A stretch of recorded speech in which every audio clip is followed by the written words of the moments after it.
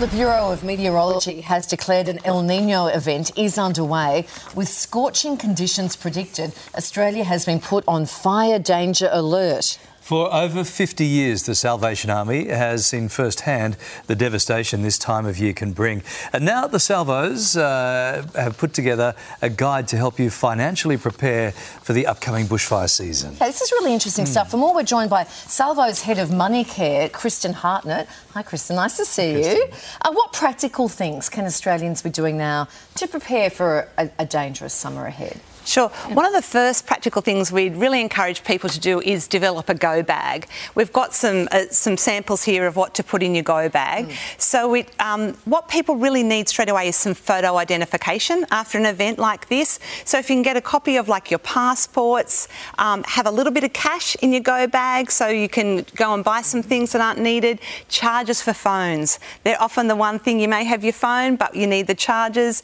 And we've got some pet medication here because we often, we can grab our pets, but often it's that medication and things like that that you also need. And the rates notice, that's an interesting one to prove that you... Yes, that you own that property. Yeah. Right. I know, we know we own it, but when it's under load and when we've seen massive destruction... So like the Lismore floods on the other hand, right. Absolutely. Proving that you are that person, proving that you own that property, also copies of your insurance documents so you know who you're insured with and where to make those claims. All right, now planning your finances just as important, and you talk about having this sort of emergency fund.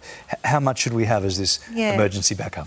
Our recommendation is $2,000. We've found that $2,000 is the amount that just covers immediate emergencies and needs for people to do that.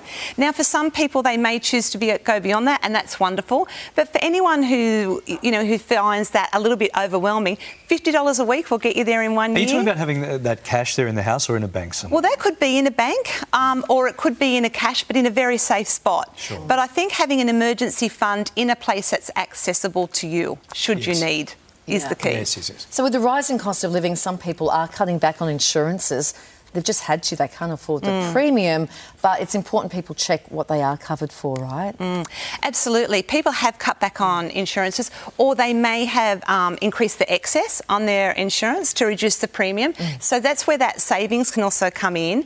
But I think when it comes to insurance, check what it covers.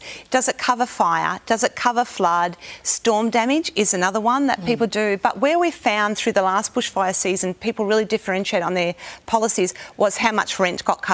So if you have a total destruction, some policies will give you 12 months rent and some policies had none. And that was a big deal breaker for those people. Yeah. And these are things you want to have in place before, hopefully nothing happens, but before anything happens, that's right? exactly You don't right. be scrambling for all of this afterwards. Scams are everywhere, and we see an increase in scams after a natural disaster. This is the most despicable behaviour.